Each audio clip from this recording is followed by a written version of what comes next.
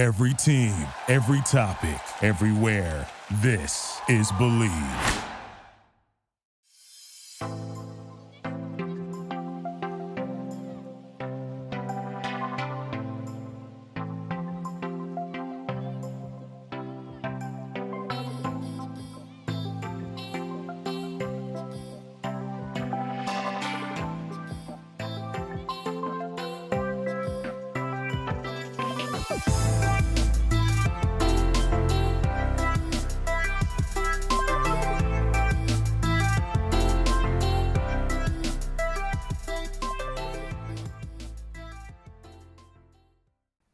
Howard David Inside Sports is brought to you by the Believe Podcast Network, the #1 podcast network for professionals.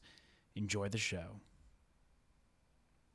Hall of Fame wide receiver for the Raiders. Played almost his entire career for the Raiders, except for the last year when he was part of the Tampa Bay Bucks. But for forever and a day, everybody will know Tim Brown as one of the great Raiders of all time. And they've had a lot of great Raiders, like great Raider teams. And I'm going to ask him about this. I don't think he ever played in Oakland. I think his entire career was played in Los Angeles. I want to know about him. There was a bit of controversy with his relationship with Al Davis. I want to know about that. His relationship with other players on his team. I've worked with Tim Brown doing talk shows on Sirius XM NFL radio. And he was a piece of cake to work with because he was easy to work with. He wasn't, I'm Tim Brown, Hall of Famer. He was a guy that loved talking football. I loved talking football. And we had it was a good rapport there. So it worked out very well. So I'm going to give Tim a call. And then we're going to hook up with Tim Brown. And you'll get an opportunity to hear one of the greatest receivers in the history of professional football.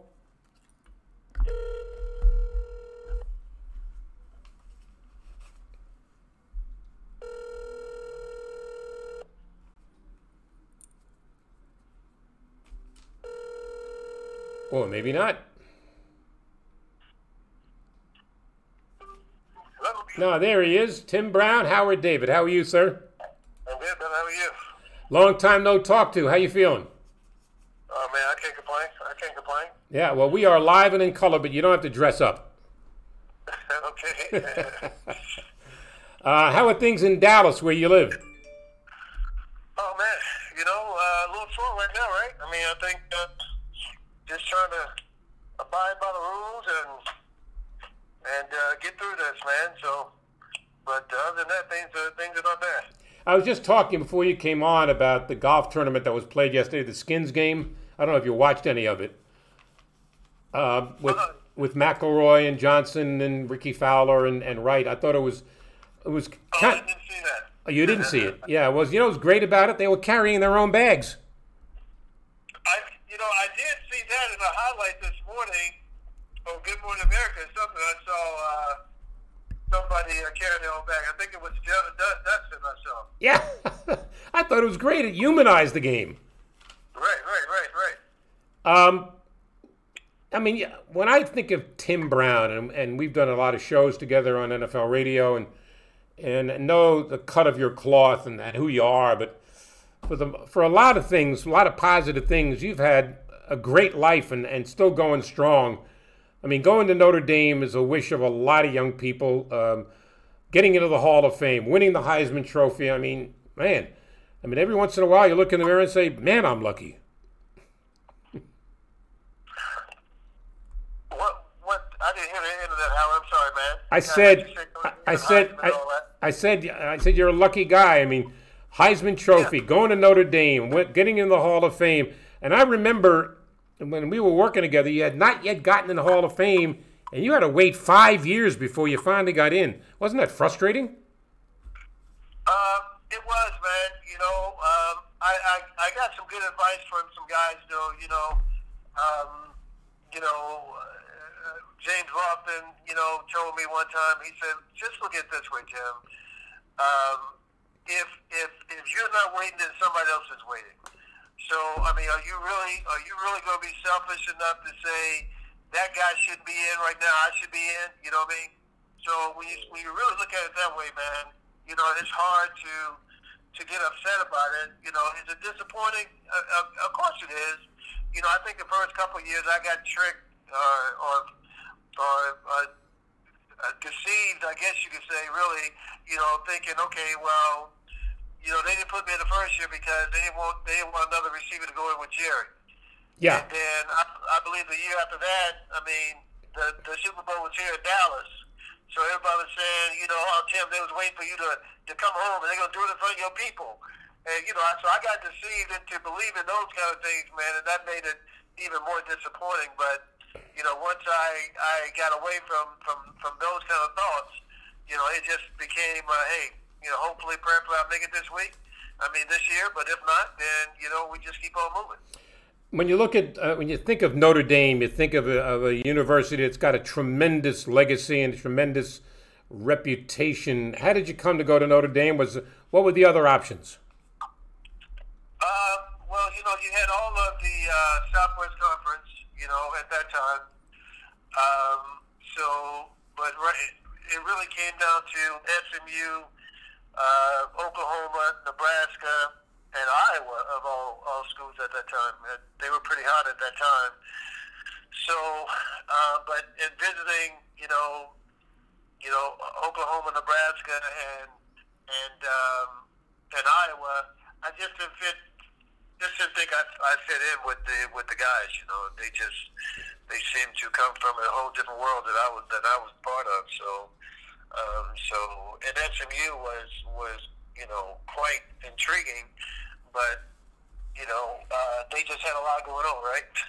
Oh yes. They had a lot going on at that time. Yeah, and when I went to visit University of Notre Dame, you know, my host, a guy named Alvin Miller, who is still, you know, one of my best friends today. You know, I was so impressed with him as a person, not as a football player, as a person. You know, I just felt like, man, this is the kind of guy I need to hang out with. And so, you know, I think for me, yeah, the education was great, and you know, of course, you're gonna get a chance to play big time college football, but I think you have to be comfortable in your environment, and you know, Notre Dame to me was a very comfortable environment. When you, the first time you walk onto the campus at Notre Dame, and I only ask you this because I did a basketball game with Notre Dame and Princeton when I first started in my career and calling games for Princeton. And the first time I walked onto the campus and saw the Golden Dome, I got to tell you, I was in awe. Did you feel that way? Yeah, you know, when the first time I went up there, January 20, 1984, it was about 4 feet of snow on the ground. But you make that drive down Notre Dame Avenue, and you see that Golden Dome. And so you had all the white of the trees, and then you had that Golden Dome, the snow on the trees. Man, it was a picture that I never could get out of my head. And even now, you know, every time I'm going down that road, the first time I go back there, I always take a picture of that view, man, because I just think it's a iconic view that if that doesn't get your heart to pitter-patter, then maybe you don't belong there at Notre Dame, because it's something, man, that it just means something to you. At that point, I didn't know what it meant. I just thought it was beautiful, you know what I mean? Yeah. Who'd you play for? I had 2 years with Jerry Fouts and 2 years with Lou Holtz. Interesting. Yeah. Very interesting. I mean, one guy was a celebrated high school coach and gets a job like Notre Dame. And then Lou Holtz, once upon a time was a coach of the Jets as well. So, look, I remember seeing, and you've probably seen it too, the motion picture Rudy about the player that went to Notre Dame and went through broken glass to get there in every way. It's incredible to me that an institution at the collegiate level has got such a big reputation, and it pretty much set years before you went there and everybody else, from the days of Knute Rockne to you name it. I mean, it's incredible the history that's about the university. Yeah, it's you know, one of the things that we when we got there, you know, they used to play what they call the Wake Up the Echoes video, And that goes back, tells the history of Notre Dame, goes back to the Four Horsemen and all that, man. And it's a remarkable film, you know. And it'll get you, you know, it'll put goosebumps on your arm. But one of the things that my class said is we want there to be a different video, or we want there to be an addition to that.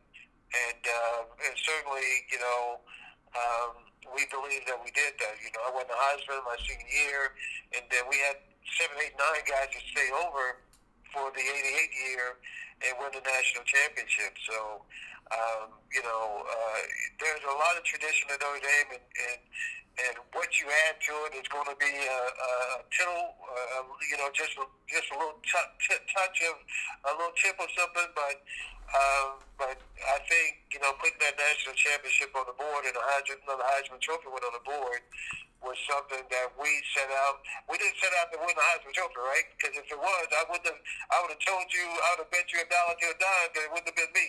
But because that wasn't my thought process going there.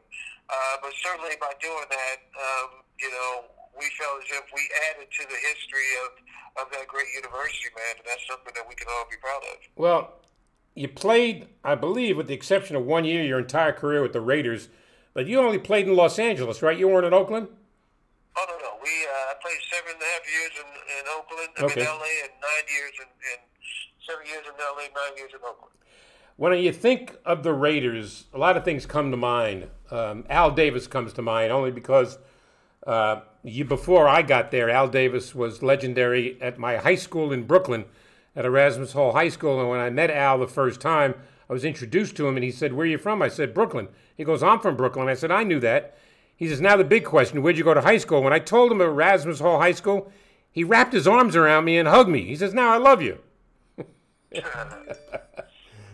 Yeah, I mean, I can believe that. He loves anybody from Brooklyn, that's for sure. Yeah, well, the thing was interesting. And, you know, there's a lot of stories about Al Davis, positively and negatively. And the one thing that comes to mind is that my old high school, they were going to cancel the football program because they couldn't afford it. And the word got to Al, and he sent the principal of the school a blank check with a signature on it.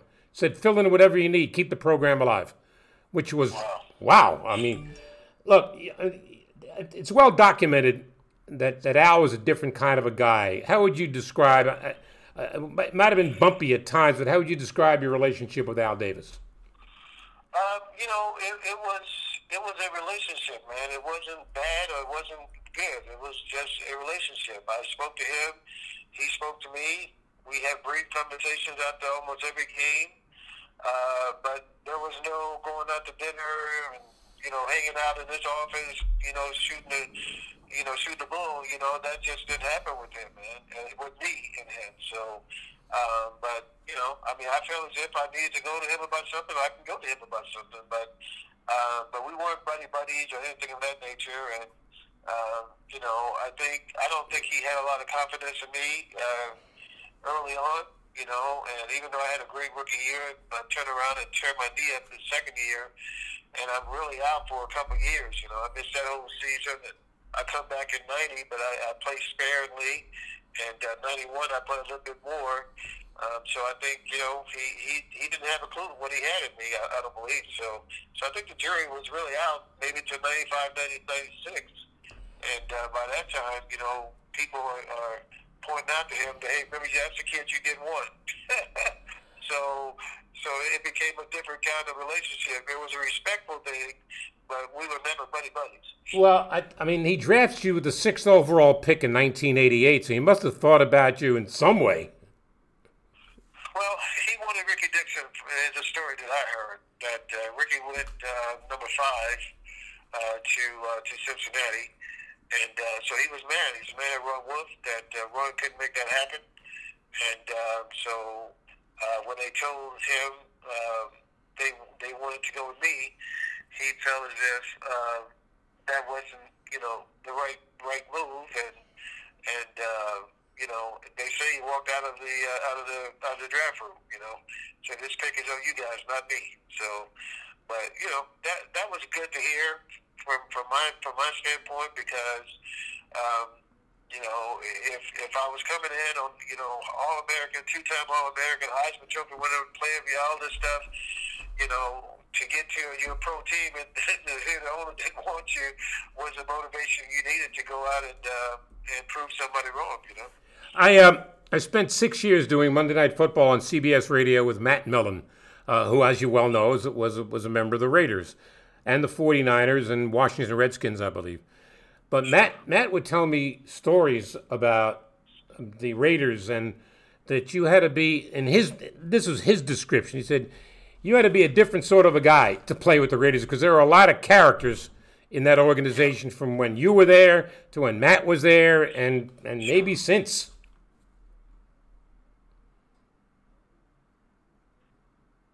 You with me, Tim?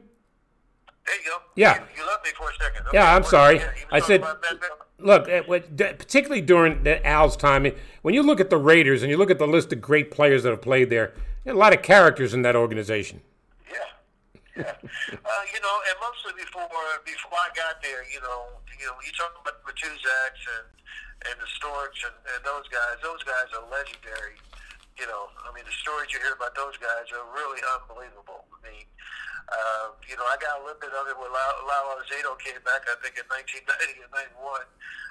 That was a wild training camp, no doubt about it. So, Howie wasn't, even though he was a part of that group, obviously he was Mr. Clean Cut, and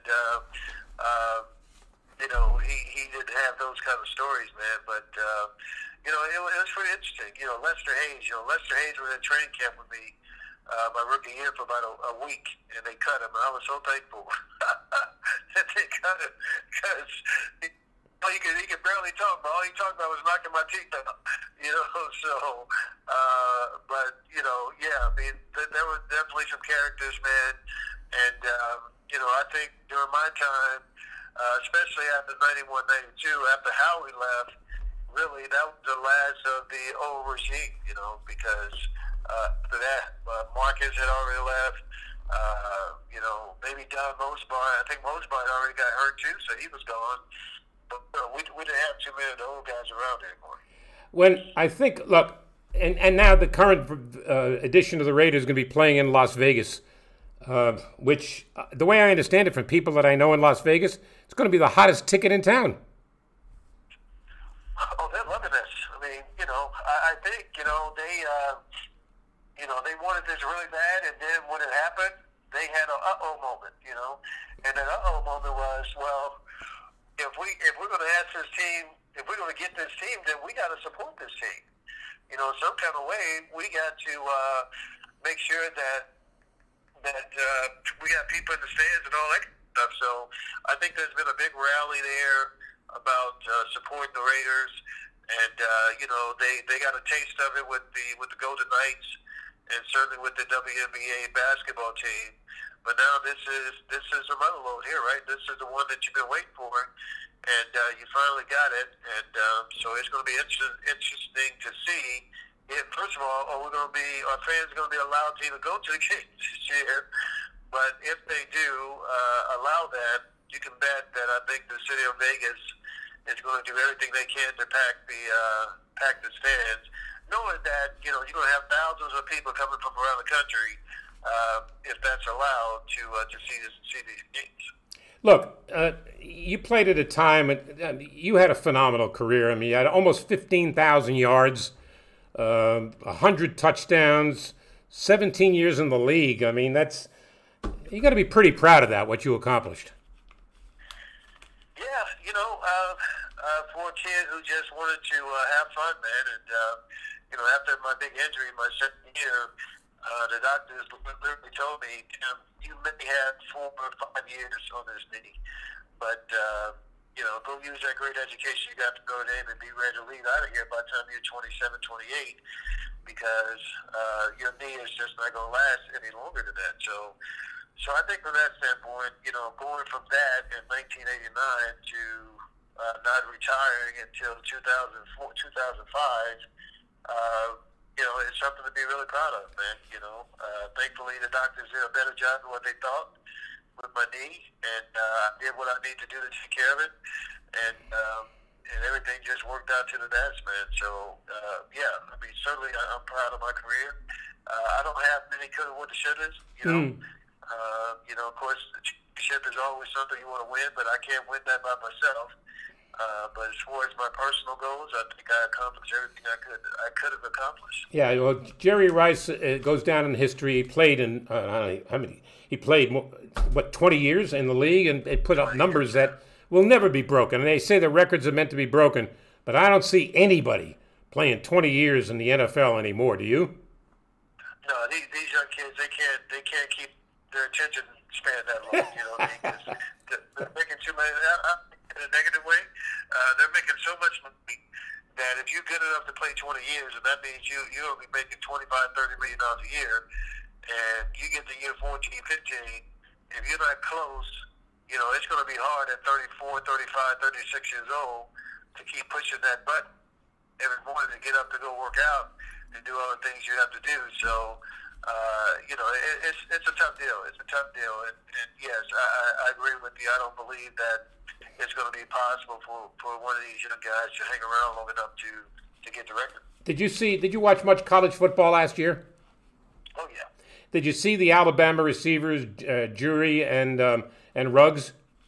Oh, yeah. I was surprised that Ruggs went before Judy in the draft, because the one thing that impressed me about Judy was his route running.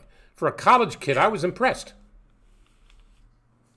Yeah, and, I think knowing Gruden the way I do, I mean, I'm sure he believes that he can teach this guy how to run routes.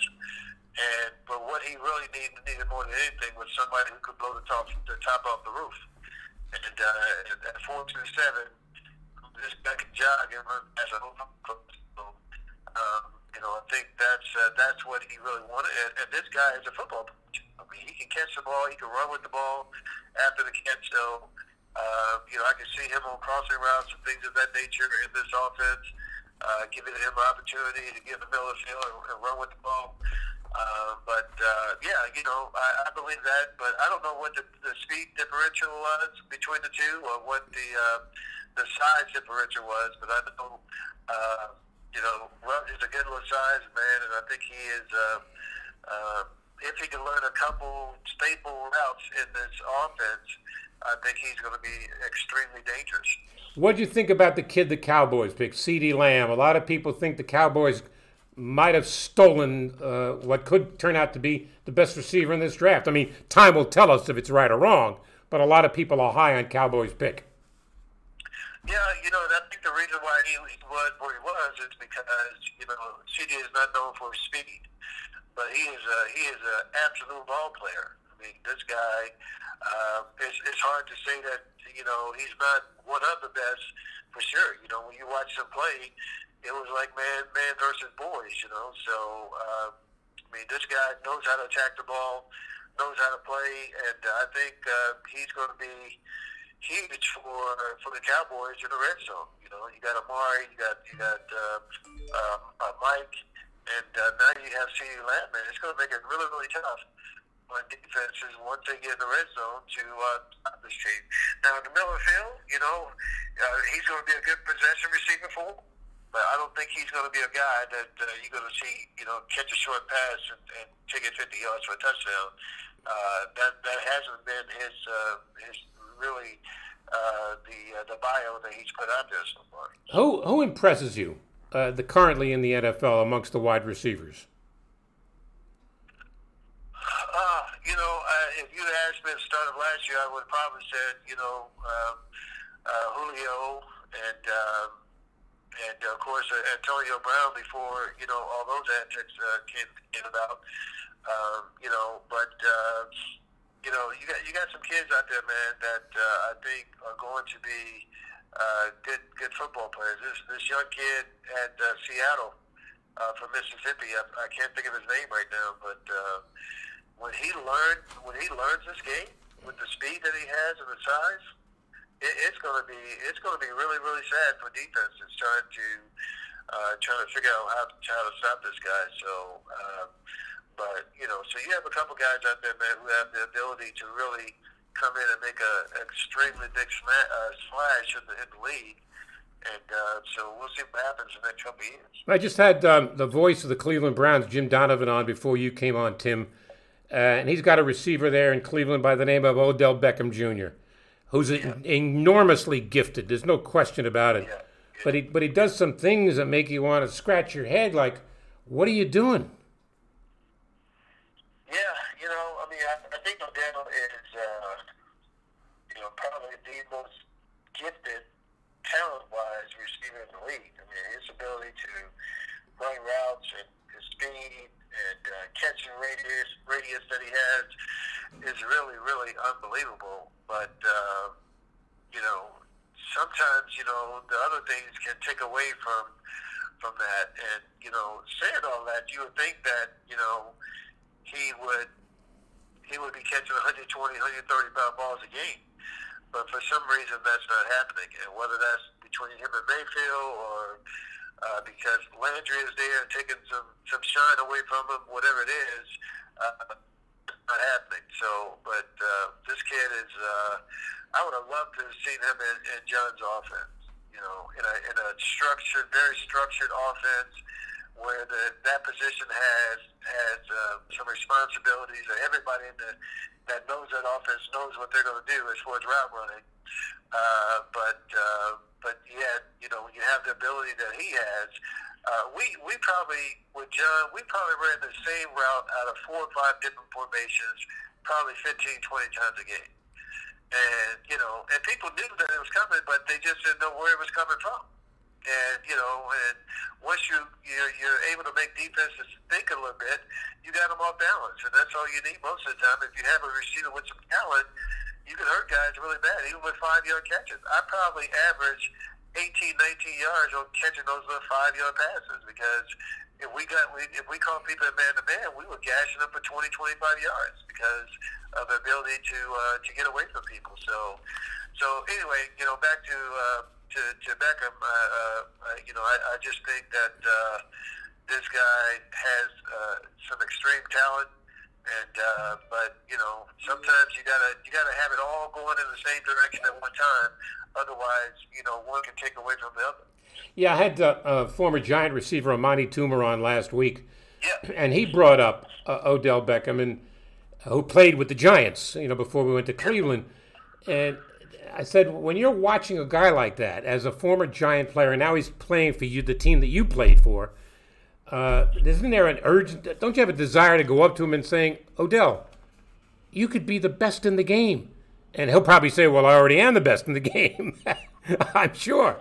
But here's the guy who shows up on the field before a game once with a $250,000 wristwatch and saying, what? Somebody told me, and again, I'm gonna give James all the credit. He was my roommate my rookie year in training camp, and Lofton. So I got a chance to really. You mean Lofton? Learn. What's that? You mean James Lofton? James Lofton. Okay. Yeah. Okay. And one of the things he used to tell me all the time is take the shine off of yourself. And that meant just this is what he did. This is even before season started. He asked me in one of my band camps, what kind of car do you have? I had just bought a 928 S4 Porsche, right? Cold black on black, I used to say. Everything about that bad boy is black. And I got drafted by the Raiders. I was like, oh my God, this is like perfect. So I'm all set to bring it out to training camp, and he told me, don't bring it out. Do not bring that car out. And I was like, what? Why, bro? And he said, you haven't earned the right to have that car. And these guys, these veterans, these guys have played for 8, 9, 10 years, and they driving what they driving. You gonna show up in a $75,000 car? No. And I heeded his advice, man. And we bought me a little $15,000 Pathfinder, Nissan Pathfinder. And I came to training camp in that. And the opening game of the year, the first time I touched the ball, opening play of the game, opening kickoff, I returned it 97 yards for a touchdown. And James came up to me on the sideline, and said, "You can bring that Porsche." So, but I don't know if you could go up to Odell and say, "Hey, man," as a veteran, and say, "You probably shouldn't do that, bro." Because now, obviously he's a veteran too, but even just trying to help him out, I just don't think he would receive that in a proper way. So, so I think a lot of people would stand to themselves instead of trying to help out. Yeah, a guy that you know pretty well, Warren Moon, came on a couple of weeks ago, and I've done a bunch of games with Warren, and asked him how would he define what Patrick Mahomes did last year for Kansas City, and he said one word: wow. This kid he's accomplished something that you didn't think was possible this early in his career. Yeah, well, I think you saw last year in 2018 that he was a extreme talent. His ability to make throws and do what he needed to do to help his team was remarkable. I think the thing that really surprised me this year, even though he's a mobile quarterback, he loves to get out the pocket. I never saw him as being a running quarterback. Right. But in the playoffs, he made several big plays with his feet, and that's scary, very scary. If you're a defense trying to go up against that offense, trying to cover those receivers is one thing. Now you gotta pay attention to him running the ball. That just it puts a defense in a losing proposition situation. So,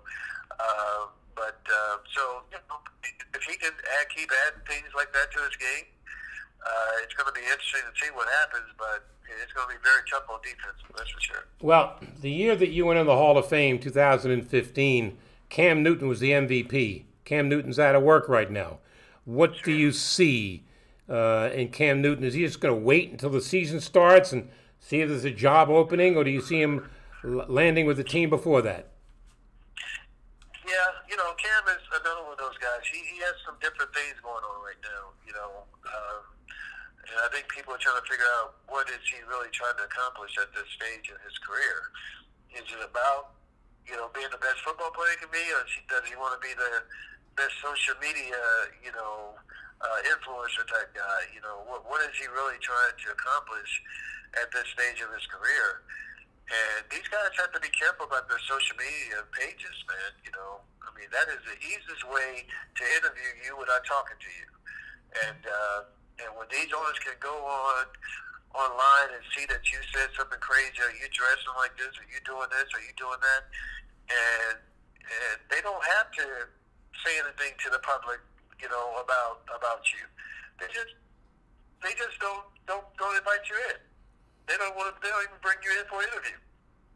And for Cam Newton to not have, and maybe he has had some interviews. I don't know that, but I hadn't heard it in the news for sure that people are knocking down his door trying to get to him. There's something wrong, and if he doesn't see that as being something wrong, then that's a real problem for him that he needs to correct pretty soon, because with a guy of that talent, people should be knocking that door down to see what's up with him and where his head is and all that. But I think people get a good idea where his head is because they can go to the social media pages and see what he's talking about. Yeah, so you think that's working against him, obviously.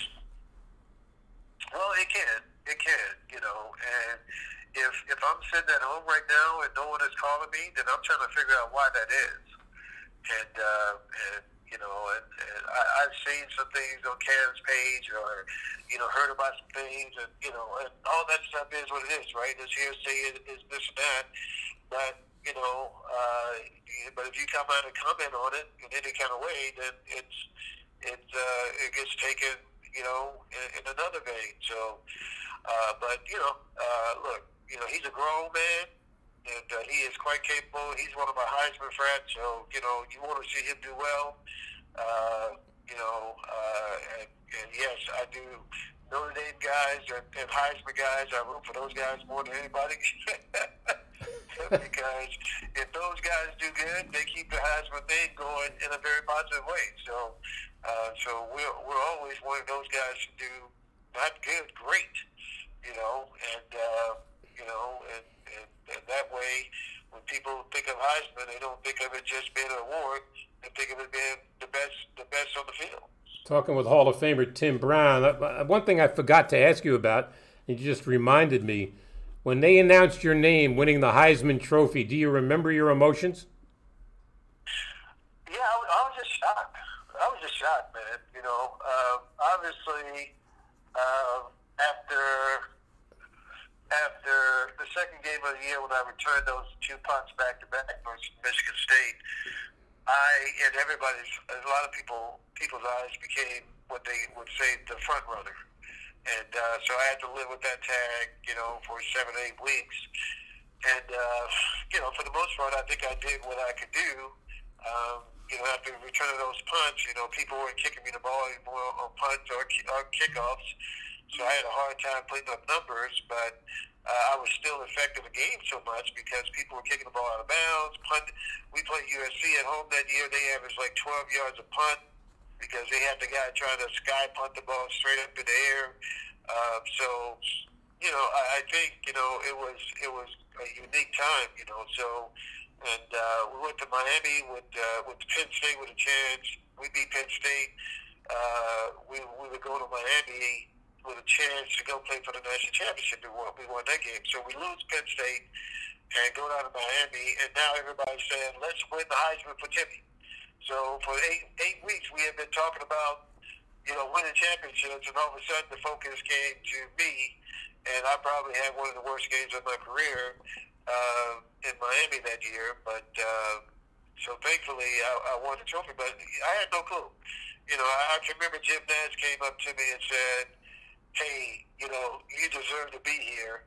And I was like, oh, well, maybe I did win, And then James Brown came up to me and said, well, hey, whatever happens, at least you came to New York. And I was like, oh, well, maybe I did win, So you're literally living on emotions, on people's words, living off of people's words with your emotions. So when my name was called, I was just as shocked as anybody in the building. And, when I got up there, I was really short for words because I just really didn't expect that to happen.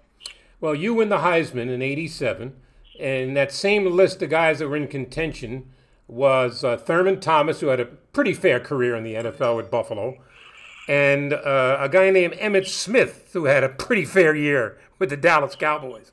So, you beat out a couple of really big-time guys. Yeah, and I didn't know much about Emmitt that year. Obviously, I knew about Thurman because we had left. We left Texas at the same year, so we had done some recruiting trips together. I think Emmitt really came to prominence in next year. But believe me, he reminded me of that just a couple months ago. We're pretty good friends down here in Dallas, and we were somewhere, and he was like, that was my Heisman. I was like, oh, there you go. Everybody want to call it my Heisman. Why everybody want to claim my Heisman? God, no. But the guy, I think, really, I was surprised when I look back on it that he wasn't even on the list was Barry Sanders. Well, he won the next year. He wasn't even on the list in '87, and I think he led the NCAA in all-purpose yardage. And of course, the next year he won the Heisman, but I don't know where he was. Or maybe he was 8, 9, or 10, but he wasn't top 5 or 6. Emmitt wasn't even top 10. I think Thurman was, but I don't know if Emmitt was. So, but anyway, I think you had a lot of guys, man. Sterling Sharp always talking about, it should have been his Heisman. Yeah. I was like, Sterling, I don't even know what school you came from, brother. What are you talking about? So. That's very good. Look, Sanders wins the Heisman in '88. Okay, Barry Sanders to me, and there's no such thing as the greatest running back of all time because it depends on what era. Jim Brown was the greatest of his era. Gale Sayers was great. Barry Sanders was great. It's a different game. Now running backs, it's more about your wide receiver core than it is your running back, right? Sure. Well, I mean, this game has turned into 7-on-7, and so that's why you had 6, 7, 8 receivers go in the first round this year. Because of that. I mean, you got to have dominant receivers, and it used to be you got number 1, number 2. Now you got to be at least 3 deep. Yep. At the receiver position.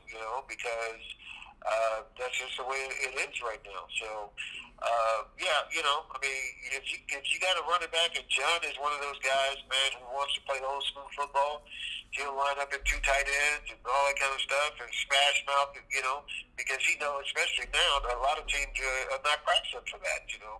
They may only be practicing for that for the Raiders, because mostly everybody else is going 4 receivers all the time. And when you see, the Raiders offense, they're rarely going to be at 4 receivers. They rarely was last year. Maybe they'll go to a little bit more this year. But when you have a back like Josh Jacobs, you're gonna make sure he gets his touches, and because this guy can control the game. Gruden would love to have 7-minute drives and score a touchdown. Because that shortens the game and it puts the other team's offense in a lot of pressure to make things happen. So that's his perfect drive. If he can go 7, 8 minutes and score a touchdown.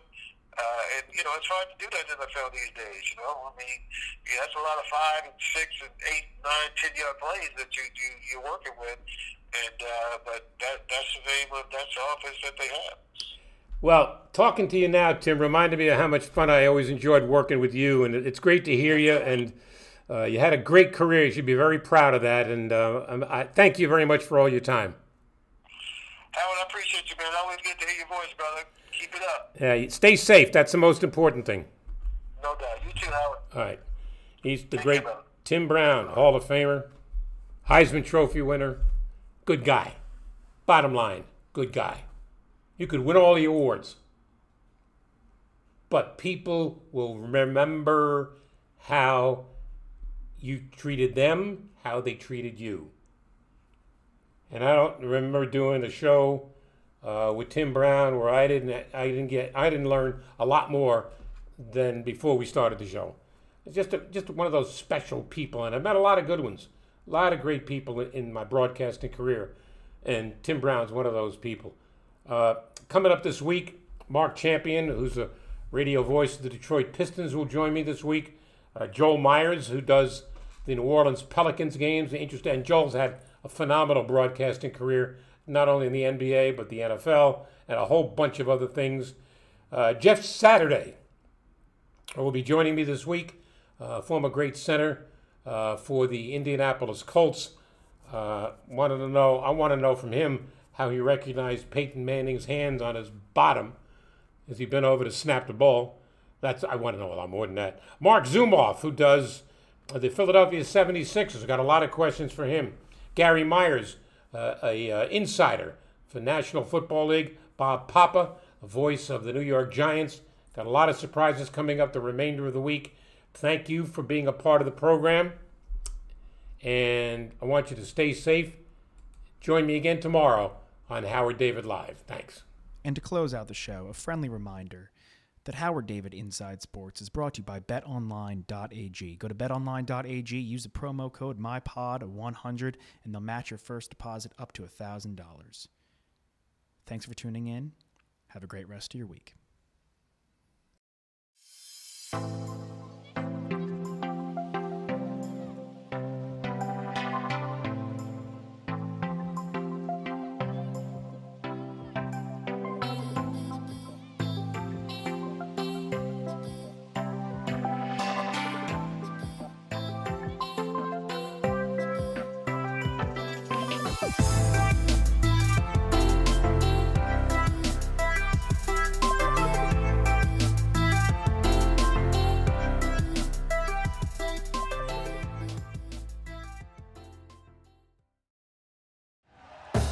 Thank you for listening to Believe. You can show support to your host by subscribing to the show and giving us a 5-star rating on your preferred platform. Check us out at Believe.com and search for BLEAV on YouTube.